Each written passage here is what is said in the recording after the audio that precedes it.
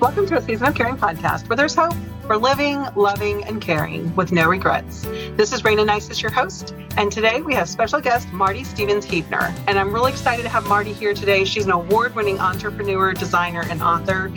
Clear Home Solutions CEO Marty Stevens-Heebner and her staff of experts work with older adults and their families when their treasures, paperwork, and stuff get in the way of moving their lives forward. Clear Home Solutions is where compassion meets know-how. Thanks to her hardworking staff of experts, they tackle moves, downsizing, organizing, as well as professional home inventories, managing all the logistics and the stress so their clients don't have to. Marty was inspired to launch Clear Home Solutions 8 years ago after her experiences with her 90-year-old father and her 88-year-old aunt with dementia. She's the president-elect of the National Association of Senior Especially Move Managers, and Clear Home Solutions was the first nationally accredited company in her industry in Los Angeles, Ventura, and Santa Barbara counties. Welcome. Thank you so much, Marty, for being here today. Thank you. It's a pleasure. Thank you so much. I wanted to start off a little bit talking about your caregiving experience and how that led into your passion for helping families with moving like you do. Well, it's interesting because I always say with our company that our biggest, and I put this in quotes, competition are family members and friends. And I was lucky because I could, along with some help from my sisters and some neighbors, go in and really take care of my dad's items back in Buffalo. And I was so lucky because Dad actually had gone through the house already and gotten rid of so many things. And he did us such a favor.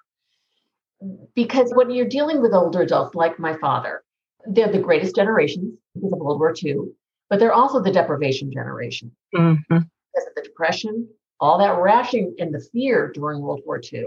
And if they weren't born, during that time, then they were the children who were raised right afterwards. And so you cannot waste anything. Everything is important. And you don't want to run out of anything.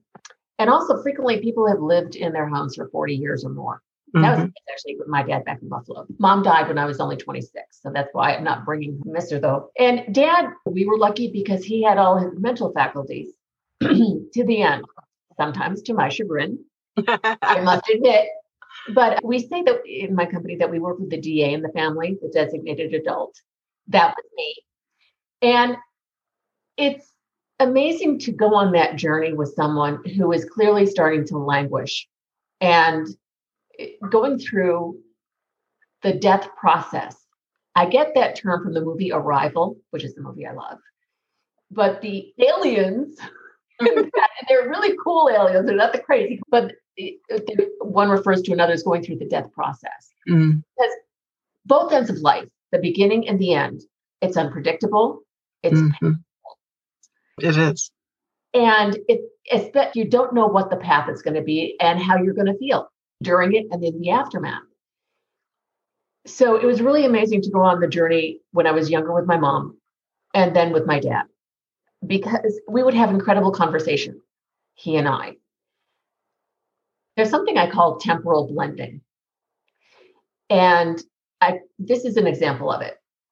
There was one morning when I happened to be in Buffalo. I live in Los Angeles, but I was the one going back and forth, and gladly so. And I was sitting with my dad, waking him up saying, "What do you want to do? Hey, Dad, good morning. What are you thinking about?" Because I'm thinking breakfast, that kind of thing. And he's kind of half sitting up in bed. He goes, "Actually, I've got to go to the mess first. And I've got to talk to, I'm going to make up a name here, Scott. I've got to talk to him." And I realized he's back in the Navy in World War II. He knows it's me, but I'm there with him. And so rather than saying, "Dad, we're not there. What's the problem?" and really startling him out of that, for me, it was really interesting to kind of go with him and how he saw that a little bit. And so I said, "Oh, what do you need to talk to Scott about?" And he started saying, "Well, I don't know what the flight plan is for today and some other things." And then eventually he said, I guess I'm not in the mess. I'm not in the mess.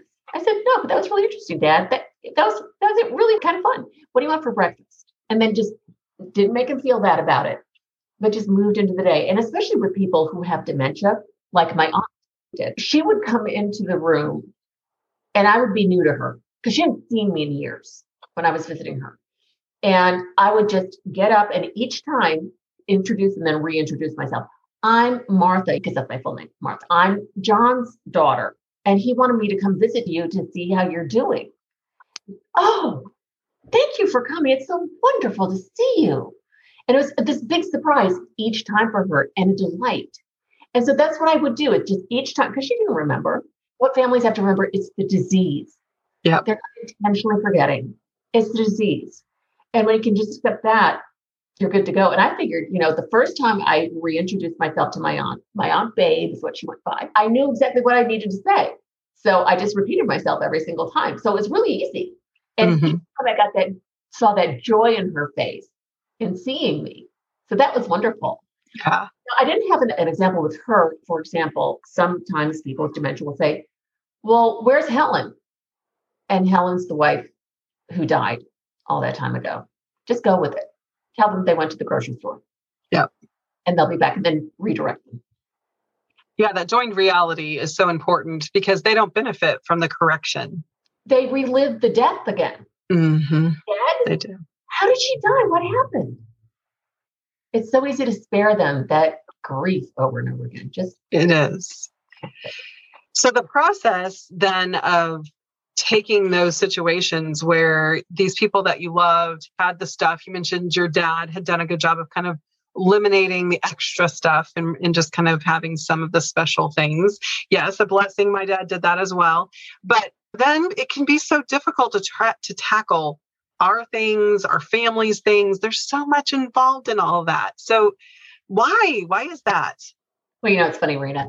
I think I may have mentioned this to you when we spoke earlier, that I have been known to hire my own team to help me with my own stuff. Because it's different when you're with your own. Isn't it interesting how it's always easier to organize somebody else's stuff? So much easier. We live within it, and we have our priorities and the way we live. And it's easy to kind of not notice what's piling up. I usually don't notice if I have clutter until I have somebody coming over. Now, mind you, during COVID, that hasn't been happening.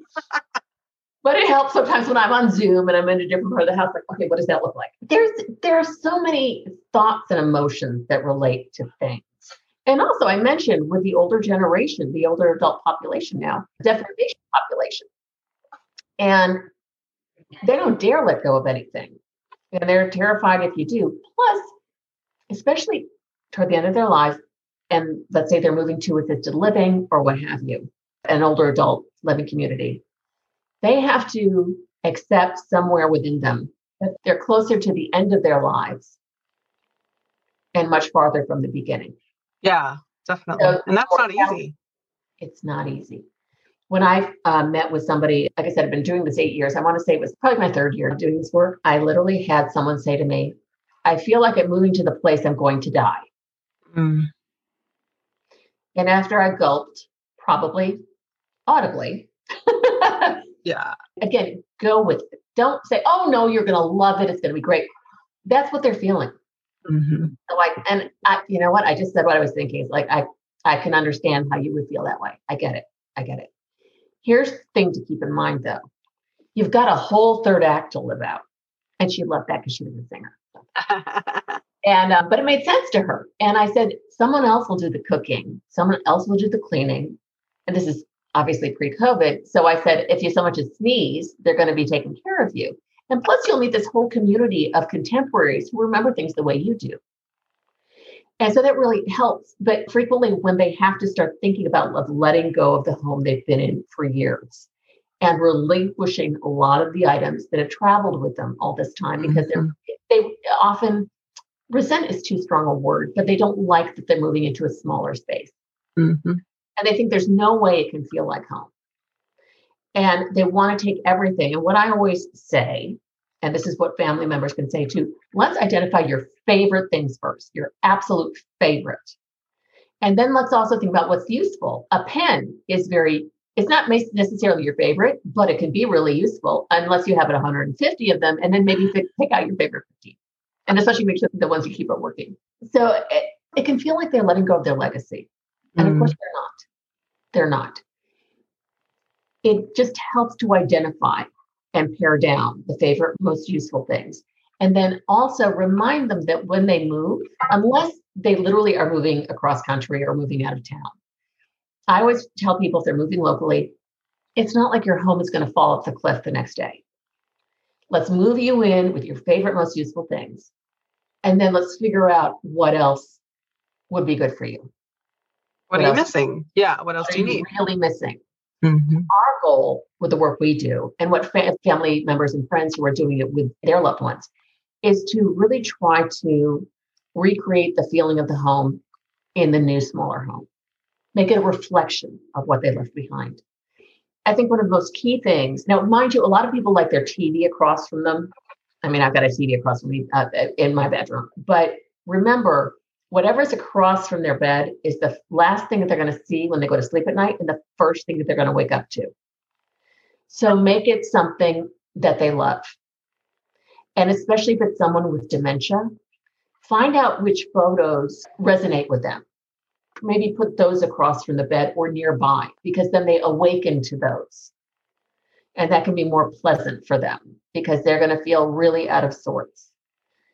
Such a good point to think about the fact that if you recreate just on a smaller scale, I think sometimes as family members, especially as kids, we think, oh, won't they love something new? I mean, gosh, that couch is 20 years old. It has to be disgusting, blah, blah, blah, whatever. But really, there's comfort in that. And you're already moving their environment and they're losing some sense of independence. So actually being able to find a way to keep the home feeling like their home can be so important. If you just move them into a model home, they feel like they're in a hotel. They don't feel like they're at home. So really helping to recreate that, I can see that that makes a big difference. Yeah. And especially if there is that chair that they love, realize it's molded to their body and it may look horrible and have a bunch of blankets over it, but you know what? That's comfort to them. That's their haven and their safety. It's so important to respect that. It's a really good point. So as we're needing to move them in and we're finding resistance of letting things go, what do we do? Well, the most friendly and loving of families butt heads at times like this. You have to realize this shift is a life-altering shift for everyone in the family. I frequently have to remind adult children, or even really identify it for them, that you're going through so much as well. This is scary for you too. And you know that they're heading out to say goodbye. And it makes you aware, honestly, of your own mortality as that adult child. And I've had grandchildren crying in front of me because they're so concerned about their grandparent. So sometimes it's good to bring in outside help. It can be friends, but again, you have to make sure they're really on board with you, getting them to move, that they themselves are organized, and that they will listen to you. They'll talk with you and confide in you, and not actually come in and triangulate the whole thing and kind of decide to be kind of in the middle, because that will just slow things down and just be horrible. At that point, it is helpful to bring in companies like ours, people like us, move managers, and also aging in place specialists. I'm certified in that as well. And that's going in to recalibrate the home, especially when they're coming home with a walker or wheelchair, something like that, to adjust the furniture, make sure there aren't any sharp points, that they have plenty of room. I mean, that's the basics, but also there's doing adjustments to the home, widening the doors, showers, things like that. But it can be very helpful when you're having to confront all the stuff and they don't want you doing it with them. Bringing in outside, like a neutral third party, can really help, because I don't know about you, Rayna, but with my dad, I could say the sky is blue and he would say, no, it's not. It's green, it's purple, anything but blue, until someone else came along and said, oh, you know it's blue. Oh, really? I guess it is blue. And I'm just sitting there steaming. I think we've all had that experience with our parents. And having a neutral party there, especially someone who, this is the work we do all the time and we love it. Right. Like you mentioned in my biography, where compassion meets know-how. We're very efficient, but also we just know how to be very, very compassionate. And when they come across something, I mentioned that client who had said, I feel like I'm moving to the place I'm going to die. Well, she wasn't crazy about moving. We're literally our last day in her home. And kind of out of nowhere, I find this, like an old child's crayon drawing. And it said, I'm making up the name, but like Stephen. And there's more adult writing saying age 7. It was her one child who had died when he was 17. Oh, wow. It's one of those moments where you have to stop and just take a minute and give them that emotional time and room to have that reaction, because that was extraordinary. So having a neutral third party involved, they may behave better. There's something I learned. The term is called the audience effect. It's when someone neutral comes in and everyone wants to behave better in front of, because they want to kind of win you over. And we're very used to those dynamics. And we also know how to, especially if we're working in teams, and there's, just such frustration between, say, parent and adult child, or even spouse and spouse. The project manager can go with one person, the other staff members can go with the other, and just kind of hear them out and be very sympathetic, and then kind of try to explain the other person's point of view to get them to be more patient. So that's part of it. And it's hard to let go of stuff. It just really is, especially clothing. Clothing has a lot of emotions attached to it. We've been in the home 43 years. And so it was where I grew up. And so even letting go of a lot of those things had to do with my emotion too. And my sister of, this was our home. This is where we lost my mom. We lost my dad. It was all of those things. And so there is a lot of emotion. It was funny because we've actually purchased my mother-in-law's home, and we live in the home my husband grew up in. And I said to him when we bought this house, I said, I'm okay with that as long as everybody realizes this is our house, and I'm going to need to do the things I need to do to make it my house and not your mom's house.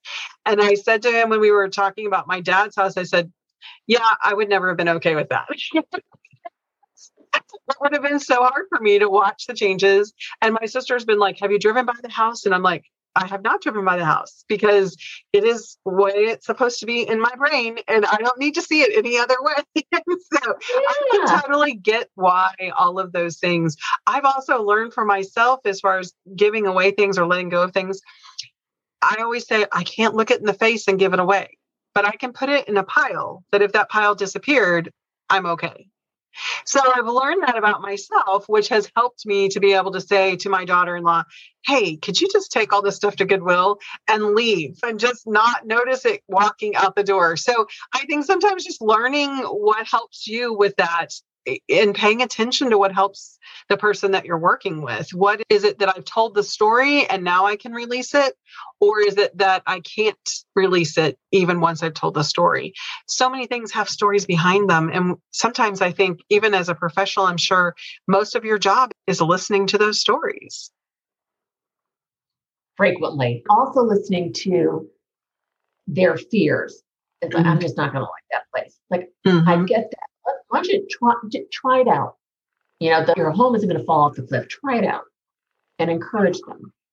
And also, one of the things I train my staff in is that if they come across some old pencil and they are obsessed with this pencil, they have to keep this pencil. Got it. We're going to keep the pencil. Now, you don't know if that's just an everyday thing or if that's the last pencil their wife held, days before she died, something like that. The trick is, once you've figured out what to do with that, then try to draw out the larger anxiety that is driving that anxiety about the pencil or individual things. How are you doing? This is hard. This is really hard to do. I get that. Are you comfortable? Do you want some water or anything? Do you want to stand up and stretch? This is hard. And I know it's weird moving, and moving's tough. I mean, I don't call it relocation personally. I call it dislocation because you're going to feel out of joint until you're moved in for at least a month. It's just what it is, unfortunately. So if you can just try to let them talk about the bigger anxieties, and also when you can hire professionals to do this, it'll get done more efficiently. Plus, you will have more energy to really care about your older parents, your spouses, yourself, your families, things like that. There's more energy. And that's not just about managing your treasures for moving or what have you. It's also in terms of getting caregivers, care managers can be very helpful to delegate some if you're able to. Marty, I love too that when we met, one of the reasons why I wanted to have you on the podcast today was I think it's such a struggle for so many caregivers, especially family members. The stuff is an issue. But I hear frequently, well, I think I'll just get rid of it all. They don't need to be there. I'll just take care of it. And I love that what you do is walk them through it. So the grief that they're experiencing, which is completely normal, is experienced. It's not just pretended like this isn't happening. I love that as you're saying that this is dislocation. This isn't going to be easy. This is going to be hard. And you're going to have emotions behind it.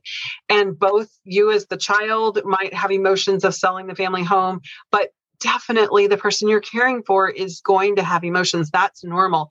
So coming in and just taking care of the task behind it doesn't honor that piece of it. And I hear so much your heart is to honor that. Thank you so much for saying that. It's interesting. Frequently come in after somebody's passed. And we're asked to just go through things, just whatever. Don't just do whatever you think you need to do with it.